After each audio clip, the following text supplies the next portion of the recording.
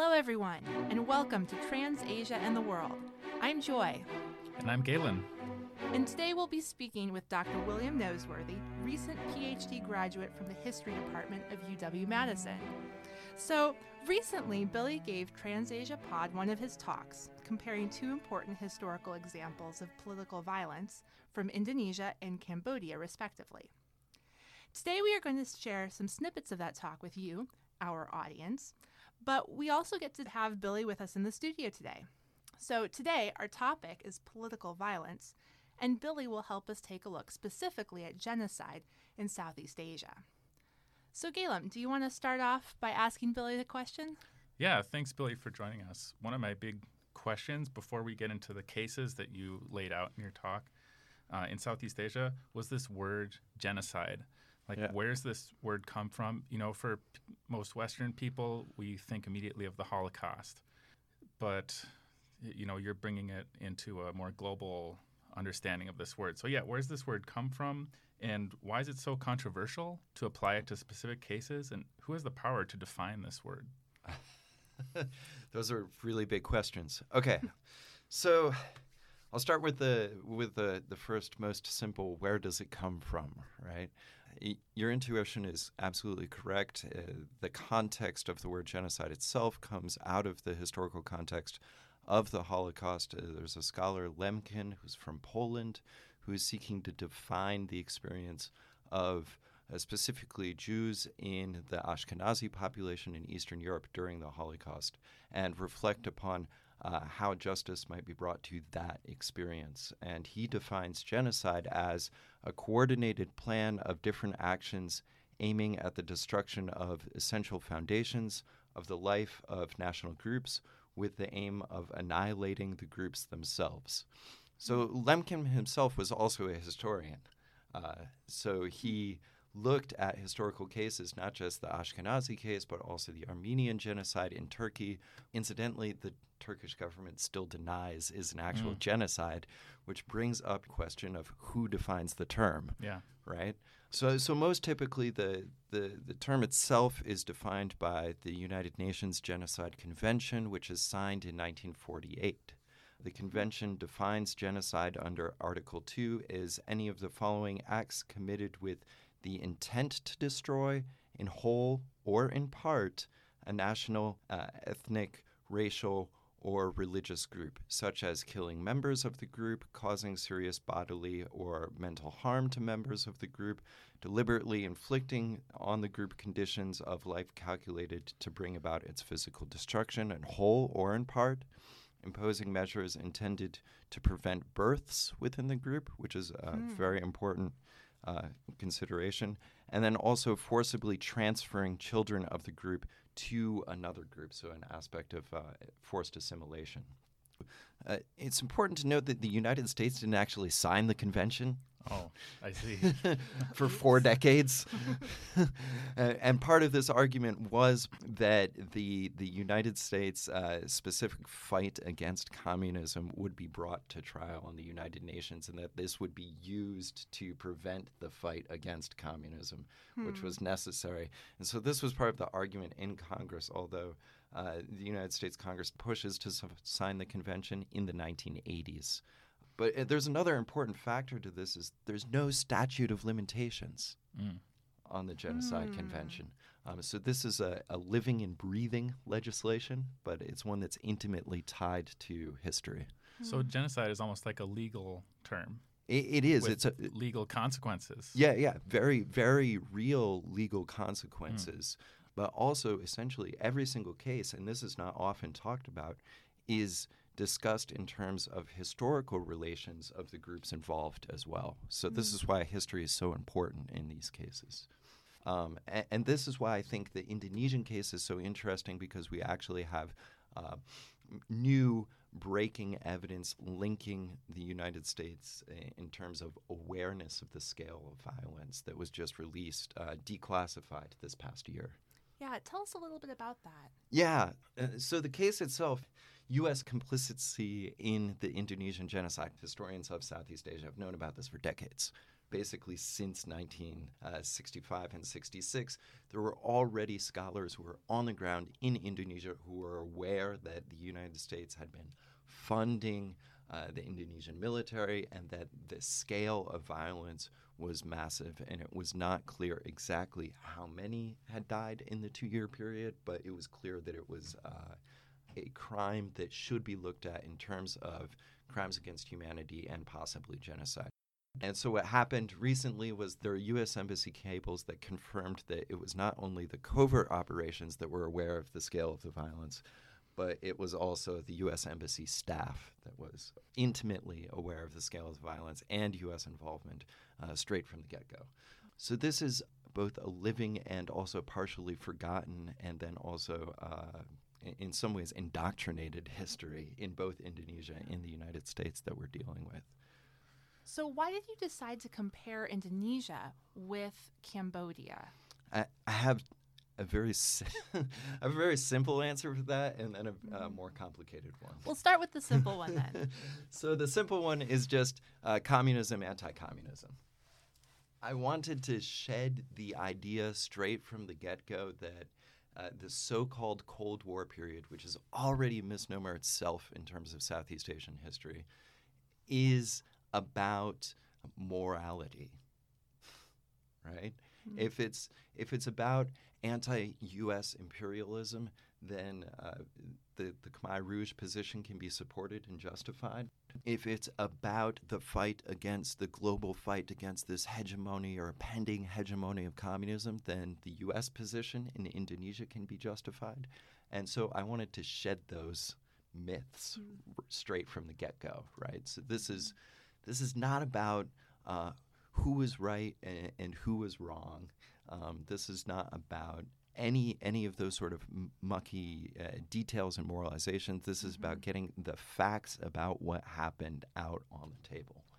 So that's the simple hit. Could you say what your case, or maybe cases of genocide in Asia in general, have to add to the global understanding of genocide?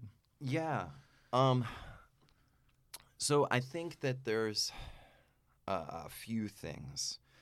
I think that the first is that in some ways, because both East and Southeast and Central also and South Asia were so embroiled in this mid-century politics that is commonly framed in terms of the Cold War, that this is actually a way that specifically the cases in Asia move this push to create a more global and inclusive community forward, right? So that there's a push beyond that sort of divisive politics in considering these cases.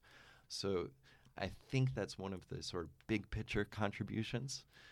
That argument could be made for other regions. I'm aware of that. Can you say what you mean, pushing beyond divisive politics? Yeah. I think if I consider the case of Cambodia by itself, right, I think it's very easy for people, politicians, historians, to look at that case and say, okay, U.S. intervention in Southeast Asia was justified, right? Yeah.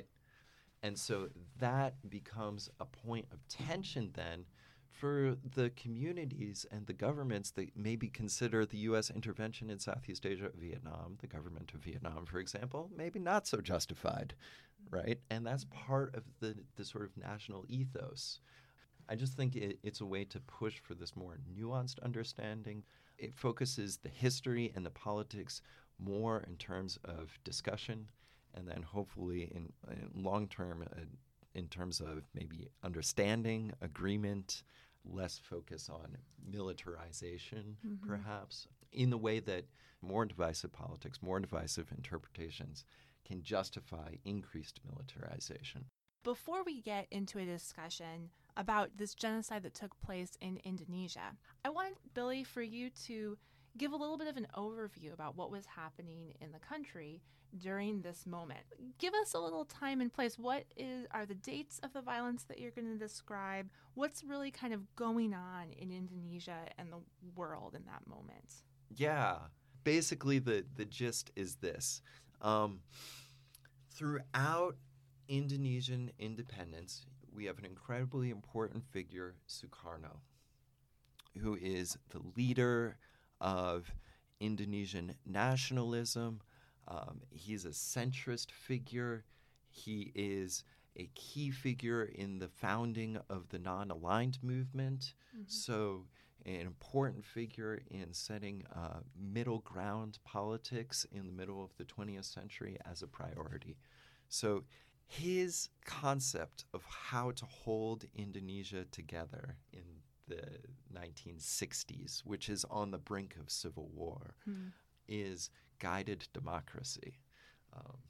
Now, this is perhaps one of his most fatal errors. How so? Because guided democracy is like democracy without the democracy. So as it would turn out. So there is an important group, the Communist Party of Indonesia, who has been quite potent and powerful in different periods in the 20th century. So they are growing in membership over the course of the middle of the 1950s and 1960s. It looks like they're growing in influence. And Sukarno's answer is to say, okay, well, we're going to pacify this situation, not in the military sense. It looks like he's fainting towards a process that I would term, and I haven't published anything about this yet, but I think it's an interesting idea. I would term it, quote, parliamentary pacification. So basically, you take the opposition militias and you grant them access to forms of democratic representation. Except the PKI aren't actually allowed to have any form of formal representation in parliament. And the PKI is the communist group? Yes. Okay. Because of this guided democracy platform, which is supposed to have representation of the communist stance, the nationalist stance in the center, and then also right-wing religious political groups, both Muslims and Christians, being represented. So the nationalists and the religious groups get represented in the national politics, but the far left-wing, the communists, do not. And increasingly, individuals who are not communist are labeled as communist, which actually tends to strengthen the communist position. At the same time, in the right wing of the Indonesian military, there's a powerful General Suharto who is increasingly taking power, and he criticizes Sukarno for essentially playing to the communists. And being so this soft being soft on communism, and perhaps even being communist himself, right? So in some ways, this becomes the defeat of Sukarno's position. I still think it's a murky coup and countered coup. Essentially, Suharto accuses members of the military of plotting a coup as communists. Whether or not they ever actually were communists is still not clear. All the internal documents are only from the military, right? So they could easily be doctored. The individuals who are involved are arrested and executed, so they have no defense against their accusations, right? So there's still we only have one side of that story, and that's there was a communist coup, and therefore we need a counter coup and a purge. And that's how the genocide begins. This also brings up an important part about the Indonesian case, which is usually individuals did not consider it genocide because the argument is it was politically targeted. Now, my claim is that it is because there is an ethnic dimension to the violence. Speaking of this ethnic dimension, there are a lot of different groups that in your talk you mention in relationship to Indonesia. So I'm thinking you mentioned the Dayaks of West Kalimantan, the Acehnese of Sumatra. Are these groups that become targeted by the violence, or are they groups that participate in the violence? Yes. So complicated. Complicated. It looks like from the evidence that we have at this point that the violence is predominantly targeted against ethnic Chinese living in Southeast Asia. But whether there was an initial sort of threat of the Achinese and Dayak populations in order to get leaders from those populations to participate in the national sort of pro-nationalist anti-communist movement does seem likely. If not an explicit threat, at least an implied one. And so you do see Dayak leadership participating in the forced removal of ethnic Chinese. And then there's another sort of complicated angle to this is ethnic Chinese in Southeast Asia aren't a single group the way we normally think of them. How do you mean? So when I say Chinese in the U.S., what people are mostly thinking is majority population of China, Han Chinese, which is complicated even in the U.S. because most of the diaspora population in the U.S. is from the South and is Cantonese speaking population. And actually the majority of Chinese are from other groups. They're Teochew, they're Hakka, they're Hokkien, and a number of other groups as well. So this experience in Southeast Asia is also creating a complicated, more broad Southeast Asian Chinese identity as well. And it's connected to this so-called Cold War politics. There's also anti-Chinese violence in Malaysia, which is a smaller scale, but basically similar justification. Must be Chinese, therefore communist, therefore targeted for violence, right? Yeah. So that's part of the complexity there. Yeah. Well, let's listen then to Billy's talk on Indonesia and hear some more about the complexities that went into the genocidal violence that happened. Now, setting Java and Bali aside for the moment, in each of these regions there was a complex dynamic of ethnic relations that shaped the violence. For example, in the area of West Kalimantan, Dayak populations had been extremely pro-Indonesian nationalist since their alliance with the Japanese military during World War II, an alliance that emerged much out of mutual interest in anti-European colonial stances, with Jilik Riwood becoming a key figure in the Dayak community as a Dayak revolutionary figure. The Dayak communities had shown some sympathy to PKI or communist movement in a few key riverine areas. However, the anti-communist purges, when they came, Dayak militias joined PNI nationalist forces in the anti-communist violence. They forced up to 45,000 ethnic Chinese to leave rural areas and extrajudicially executed up to 5,000. On the island of Sumatra, the situation was quite different. Achinese, along with other Sumatrans, had split support between the PKI and the PNI during the 1950s. They said under Sukarno's nationalist platform in the 1950s, the PKI were considered part of the Indonesian nation. Those who had no desire to be called anti-nationalists in some parts of Sumatra were forced to essentially join PKI groups to be seen as nationalists. The PKI was part of the nationalist community. However, by the 1960s, a script was flipping. The script was being flipped on the PKI explicitly. Now, local Muslim leaders had been referring to the communists as kafirs, those who would cover up the truth for decades. Local Achinese military leadership, especially under Juarsa, drew upon religion as a motivator, therefore, for anti-communist violence. However, on the ground, reports suggest that local leadership had actually been confused. Muslim peasant farmers had heard the announcement of a supposed, quote, September 30th attempted communist coup d'etat, which aimed to take over the central government in Jakarta, and hearing the initial reports, they wanted to join the proverbial inevitable revolution. They wanted to join the promise of this class revolution. What they didn't realize was that the revolution did not exist. The details of, let's say, this attempted coup remain relatively murky. Now, what is clear is that the central military in Java used the narrative as a means to instigate anti-communist purges, immediately beginning on the morning of October 1, 1965 on the island of Java.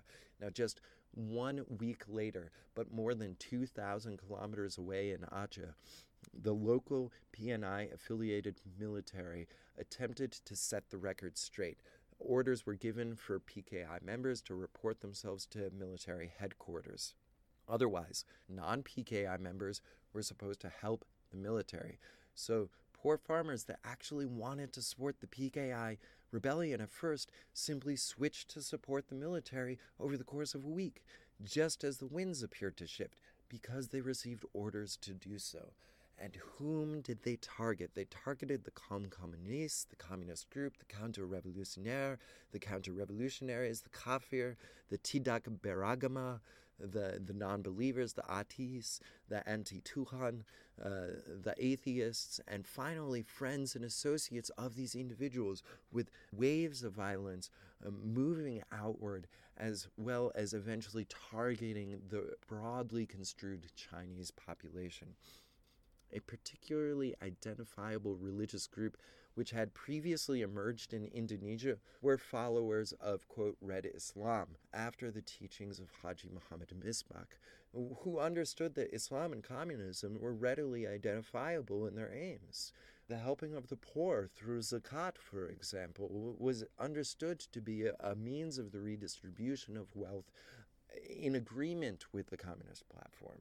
So there are sources that suggest in Muslim-majority areas, such as Aceh and Java, that those individuals who were suspected of being Red Muslims were targeted particularly harshly for torture, imprisonment, and execution, forced starvation, forced labor, and other punishments, an initial wave of purges before the violence moved outward away from the Muslim community.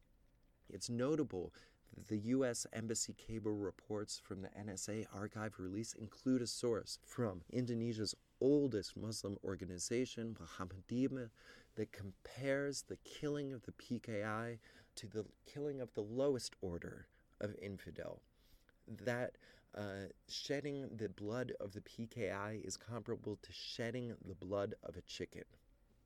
Part of the reason I bring this up for the particular quote of the supposed Muhammadiyah source is it shows a critical detail that is not often discussed. The historical events of genocide in the case of Indonesia are often described as being extreme, a massacre, mass waves of violence, but then somehow not fitting the understanding of genocide under the UN's Genocide Conventions. Now, that's not actually the case when we consider the particular scale and the nature of violence, as well as the nature of violence in regions that I previously mentioned in Kalimantan, Java, Bali, and Aceh, where there was a distinct series of attacks broadly construed on the civilian Chinese population, motivated simply based on the assumption that ethnicity alone could link them to a broad base of communist support. For example, in Bali, in Singaraja and Denpasar, all of the Chinese shops burned,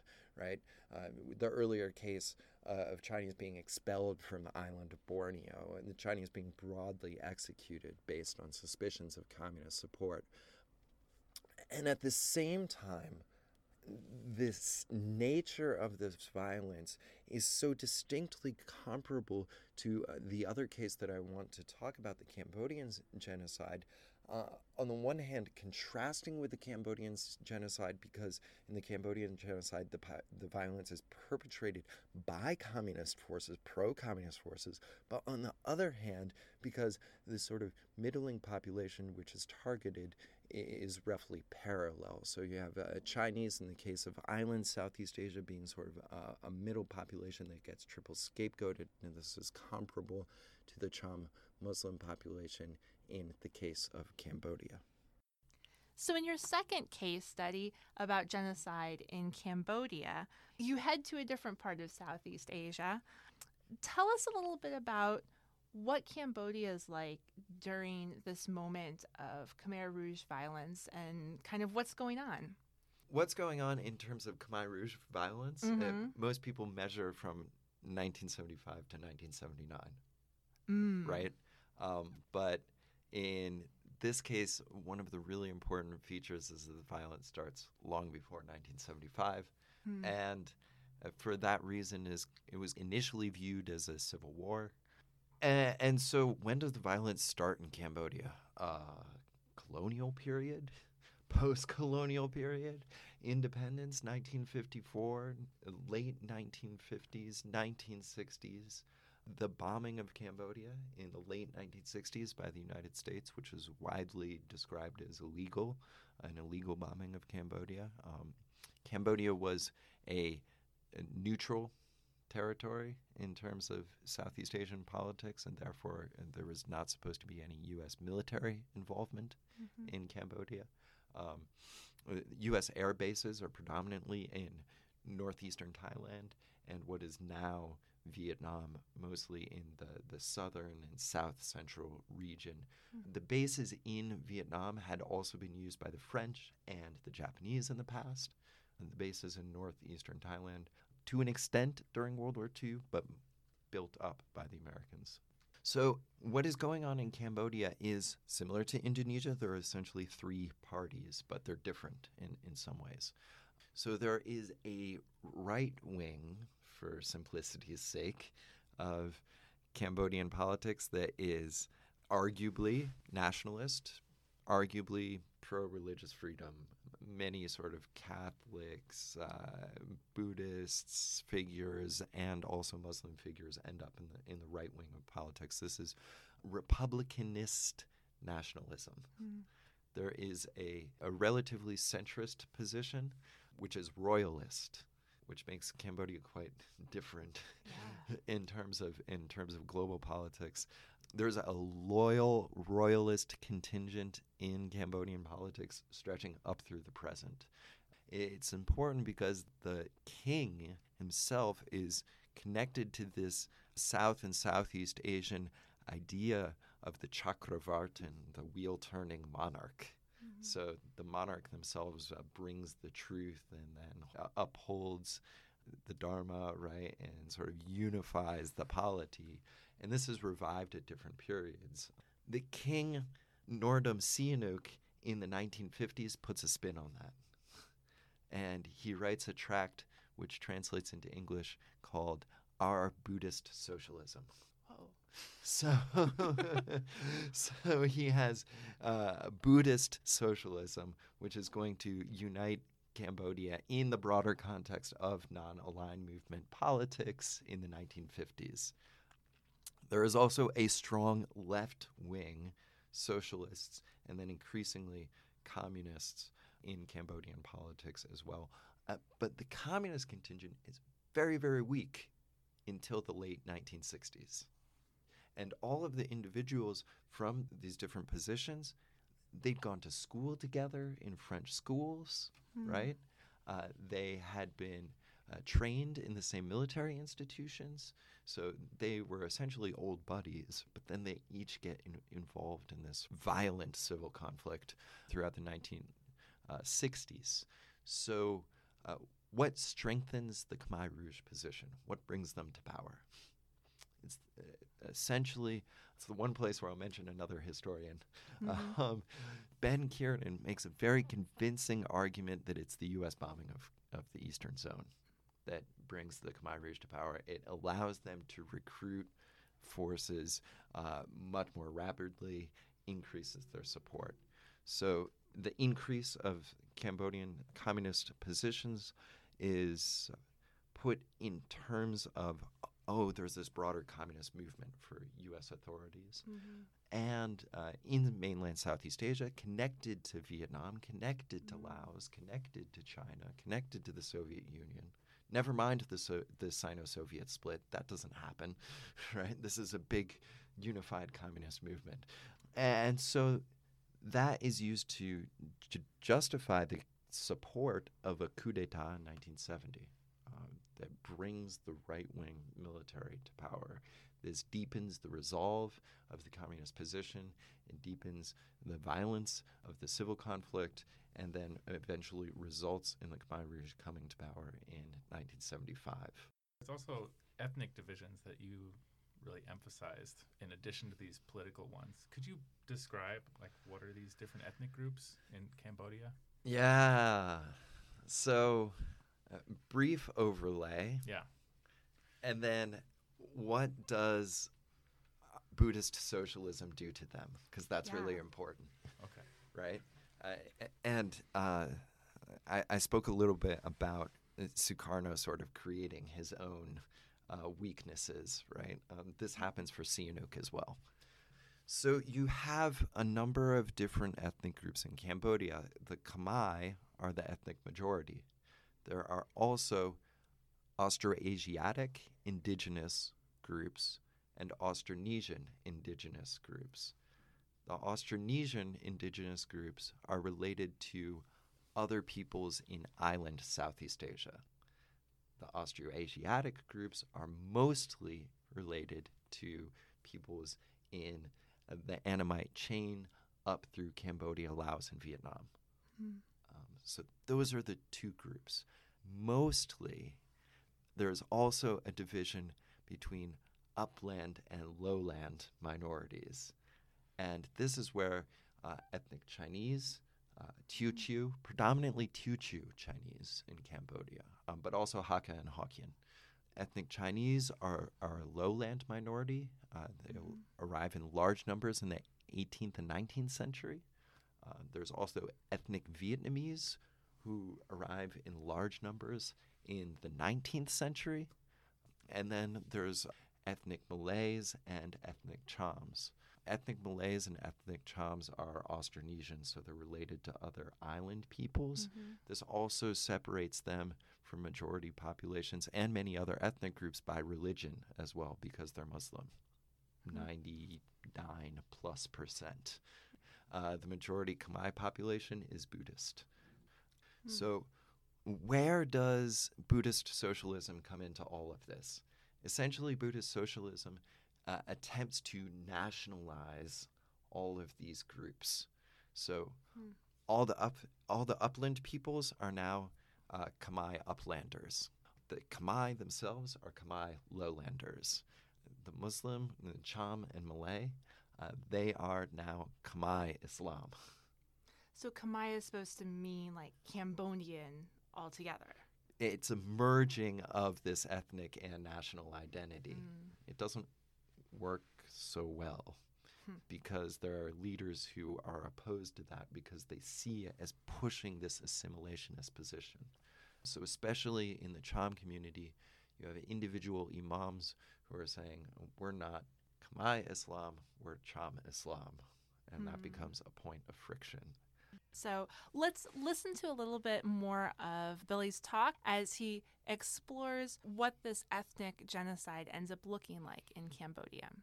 For anyone who knows a bit about the country of Cambodia and the legacy of American intervention in Southeast Asia, the genocide committed by the Khmer Rouge regime between 1975 and 1979 is a prominent aspect of the narrative of regional history.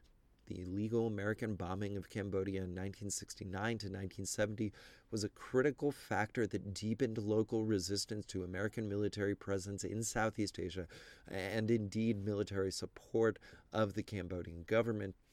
The result of the bombing was a dramatic rise in the ability of the Khmer Rouge to attract new recruits. The Khmer Rouge had been, up until that point, a ragtag force of Marxist-Leninist revolutionary-inspired guerrillas.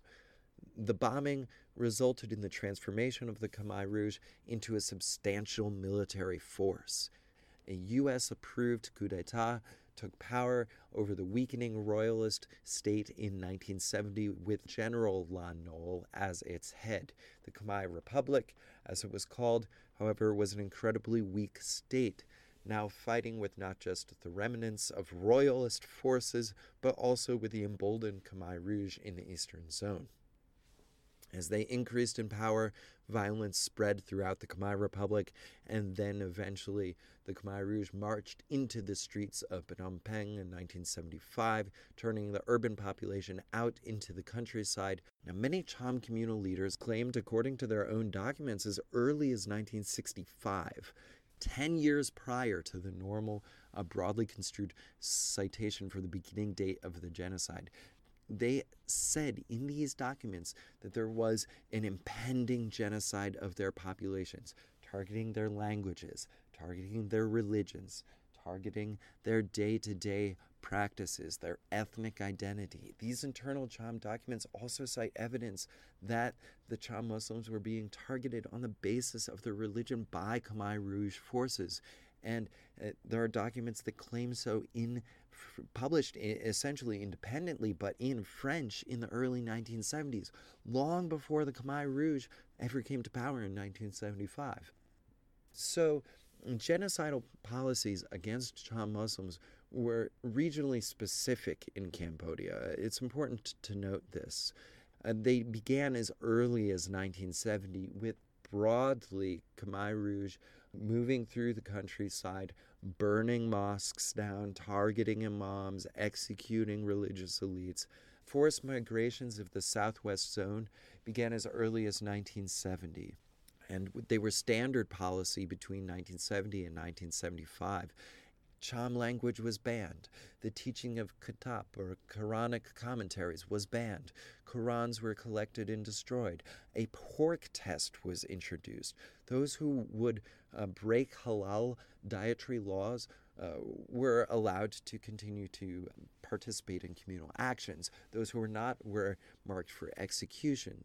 Those who were marked for execution were forced to wear blue and white checkered scarves, marking them for execution by a type of clothing with a colored label.